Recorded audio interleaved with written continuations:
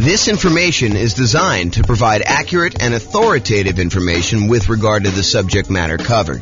It is offered with the understanding that the presenters are not engaged in rendering legal, accounting, or other professional services.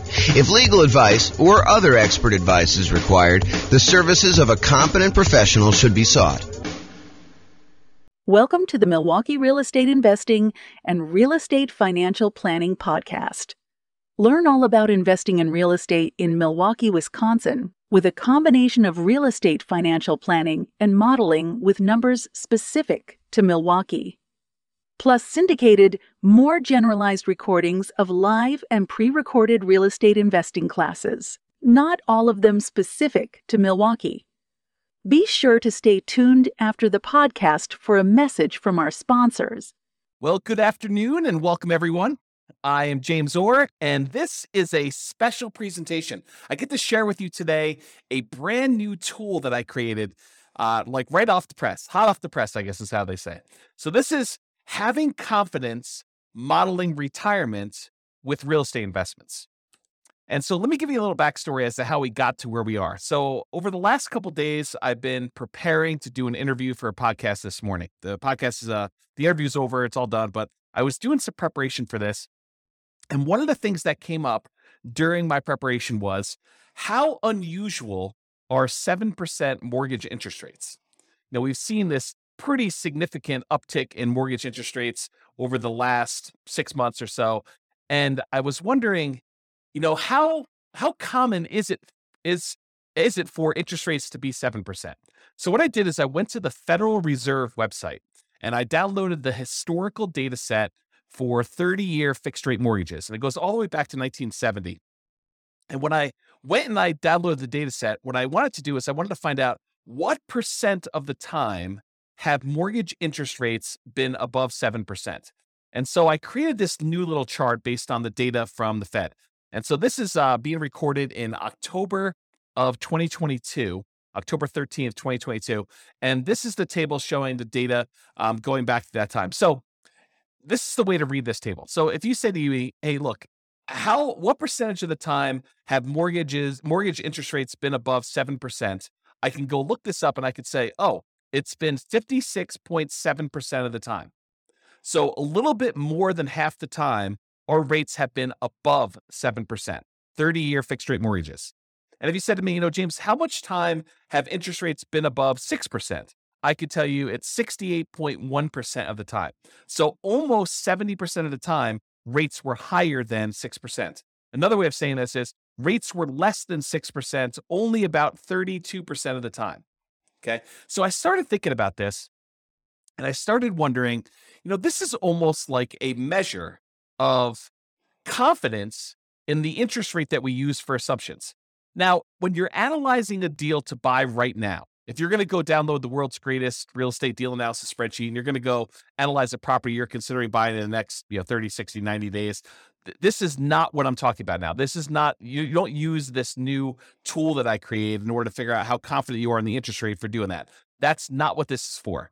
If you're going to go buy a property 30, 60, 90 days in the future, you just download the spreadsheet, you call up your lender on the phone, you say, hey, lender, here's my credit score. They may want to pull your credit. They may want to check your employment history. They may want to get you qualified. And then you tell them what loan program you're trying to do. I'm doing 5% down as a nomad. I'm doing 3.5% down FHA. I'm doing, 20% down as an investor. I'm doing 25% down as an investor because I want a little bit better rate. Whatever it is you tell them you're doing, they're going to come back to you and say, okay, based on your credit score, what the rates are today, I think you'll be able to get a blank, whatever the interest rate they tell you is. Right now it's probably in the 7% range based on what you're doing. So they'll go and they'll use that. And then when you do your deal analysis, you use that mortgage interest rate in your deal analysis spreadsheet. Now, is it possible that between when you get your initial quote for the interest rate and when you go to lock your rate because you finally do find a property and you're ready to go under contract, and you're about to buy the property, all that stuff, is it possible that rates can change? Yes, but it's not very likely. So typically rates don't move that much over the course of 30, 60, 90 days. They can move very quickly, but most of the time you're going to be relatively close within that range of things. So when you're analyzing a deal to buy right now, we're not using what I'm about to tell you about. However, what if you're saying to yourself, I want to go buy a property this year and a property next year and a property next year, next year, next year, next year. And I'm going to buy 10 properties over 10 years. Like maybe like you're doing nomad, right? You're going to do the nomad investing strategy and you're going to buy a property every year for the next 10 years to acquire 10 rental properties. Well, what mortgage interest rate should you use for that? Right? It's a hard question, right? You don't use the interest rates that's today because we know that rates today are not going to be what they are going to be next year or the year after that or the year after that. So if you're in a really low interest rate environment, it's 2, 3, 4%, and you think to yourself, I'm going to use that, that's a risky assumption that, I'm going to be buying these properties. They're going to be 3% more expensive or 5% more expensive, whatever you think the appreciation rate is and the rent appreciation, you're going to use that. And you're thinking to yourself, okay, I'm going to buy a property. What's the one I'm going to buy next year? What does that look like? And what's the mortgage interest rate I might get on that particular property next year? And the question then becomes, what rate do you use a year out, 2 years out, 3 years out? And how risky is that assumption? So that's what I've been thinking about. So, if I'm recording, the other thing is, let's say I'm recording a podcast episode for you and I'm telling you about a particular strategy someone's using. I'm saying, okay, this person's going to buy a rental property every year, or as soon as they save up enough down payment, they're going to buy their next one. Save up the next down payment, they're going to buy their next one. And I'm using an interest rate of 4.5% for that. Or let's say I'm using 7%. Let's say I use the interest rate from today. How confident should you and I be in my story that these are going to be numbers that are achievable, that the rates are not going to be higher than that? And if they're better than that, that's great. It works out a little bit better in most cases, almost all cases. If the interest rate's lower, then it works out even better. But if the rates are higher, that's problematic for our assumptions, right? That's saying that I'm not very confident in that model. I'm kind of thinking, if I use 4%, that's not likely going to be there next year or the year after that, especially since interest rates now are 7%. So the question then becomes, how confident am I in that particular interest rate risk? So what I did is I created a brand new tool, and it's based on that data I got from the Federal Reserve website. When I downloaded it all, I kind of did some data analysis, not really a lot of data analysis. I just went and I did some calculations on it. And I came up with this new thing. It's called the Mortgage Interest Rate Confidence Meter. And what it tells you is it's super simple, super, super simple. You just put in the interest rate you're thinking about using when you're planning on buying your properties in the future, not the ones for buying like right now. That's, you just call up your lender, you get the rate. But if you're thinking, okay, I'm going to be buying properties over the next 10 years, what rate should I use for determining what my assumption should be? Or if I tell you a story about someone buying properties over a period of time, or I show you some calculations and I give you the interest rate, you could go plug that interest rate that I used into this, and it will tell you how confident you should be that that is a reasonable rate to use. Okay. So what I did is I created this brand new spreadsheet. It's called the Mortgage Interest Rate Confidence Meter.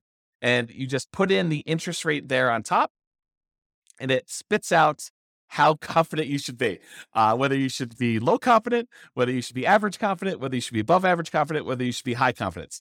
And you can go, I'll put a link in the show notes to be able to download the spreadsheet. And I may decide ultimately to write a version of this for the Real Estate Financial Planner software at some undefined point in the future, because I'm not sure if I'm going to get to this. It's not super high priority, but it is an interesting exercise of how risky are my assumptions going into this. So the spreadsheet is super simple to use. When you go download it, you just put in the mortgage interest rate you're thinking about using for your future real estate purchases in that light yellow box that says mortgage interest rate. It's really, really simple. Number 2, you read the meter.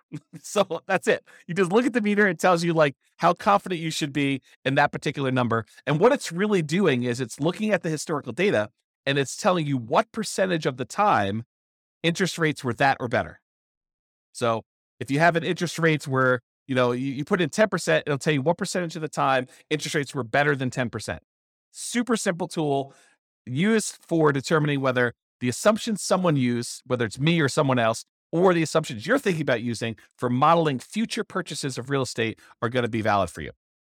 Now, I'll end with this one thought. So I want to try to keep these relatively short. I'll end with this one thought. This concept of like confidence applies to more things than just mortgage interest rate. So I'm going to continue to reflect on this idea, and I'll implement some of these ideas in the software and the content I make. But it doesn't just apply to those mortgage interest rate. It also applies to the rates of return on investment accounts. So if you use 15% as your stock market rate of return when you're doing your modeling in the future, you should have relatively low confidence that you're going to achieve that result, right? If you go look at the historical stock market rates of return and you see what returns historically you've gotten, what percentage of the time has it been over 15? That can give you another way to measure stock market. I didn't build that spreadsheet yet. I probably will build something for that though. So if you use 15%, your risk, it's higher. That is not a legitimately reasonable number. However, what if you use 10%? Well, that's more reasonable. It's more conservative. You're more confident that you'll be able to achieve that result than if you use 15. And what if you used 8%? Well, it's probably even more confident if you use 8%. So we could tell how risky the interest rate, the return rate you're using on the stock market is compared to what you put in there. And we could do this for CDs or bonds or the stock market type stuff. I also want to apply it to things like appreciation rate. So if you put in, my properties are going to appreciate at 6%. Well, I could say, well, let's go look at historical data. What percentage of the time, going back to all the data that I have appreciation rates been over 6%? And I could show you how confident we are that your assumption is reasonable. And similarly with rent appreciation rates, how confident are we that your rent appreciation rate is reasonable for the number that you put in there? And so you can look at all these so you can look at all these individually. And I think those are important. But what I'd like to do ultimately is I'd like to combine them all. I'd like to combine what the confidence level is for your mortgage interest rates and appreciation and rent appreciation and the account rates of returns for the stocks or the bonds or the whatever else you're doing in there, and then combine them in some type of weighted average, maybe based on your net worth, like what percentage you have in the real estate with that interest rate, what percentage you have in, stocks with that market rate, or, the confidence rate or the appreciation rate or the rent appreciation rate, and use some type of average version of that to give you a single number to tell you how confident are we in all the assumptions that we use, that we actually have historical data on for the real estate investments and the stock market investments and everything else you did for that entire scenario.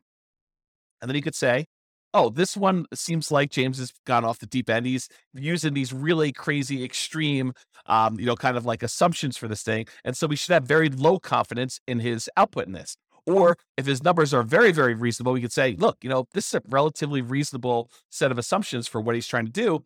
This seems legit. And then, of course, if numbers change, we can change all the numbers. But the idea is you get a way now to determine if my assumptions or anyone else's assumptions or your own assumptions are reasonable or not reasonable, and whether or not we should have, or I guess better way is, how much confidence should we have? Because it's not just binary. We should have confidence or we should not. So that's the idea based on what I'm doing here. And so hopefully you enjoyed this very short podcast and the new tool. I'll post it up there with a link in the show notes. But this has been James Orr with the Real Estate Financial Planner. Hope you enjoyed this podcast. Bye-bye for now. With home prices up, mortgage interest rates up, and rents up, but not quite enough to counteract the higher prices and interest rates. Cash flow on rental properties in Milwaukee is harder than ever. Book a call with the Real Estate Financial Planner to apply our proprietary 88 strategies to improve cash flow on your rentals. See the show notes for a link to schedule your call and improve your cash flow today. If you're a real estate agent, lender, or professional in Milwaukee that wants to help our real estate investor listeners, consider reaching out to learn about collaboration opportunities with this podcast. We'd love to add more value to our listeners by having you assist our investors buy, sell, and finance their real estate investments. See the show notes to schedule a call to discuss collaboration opportunities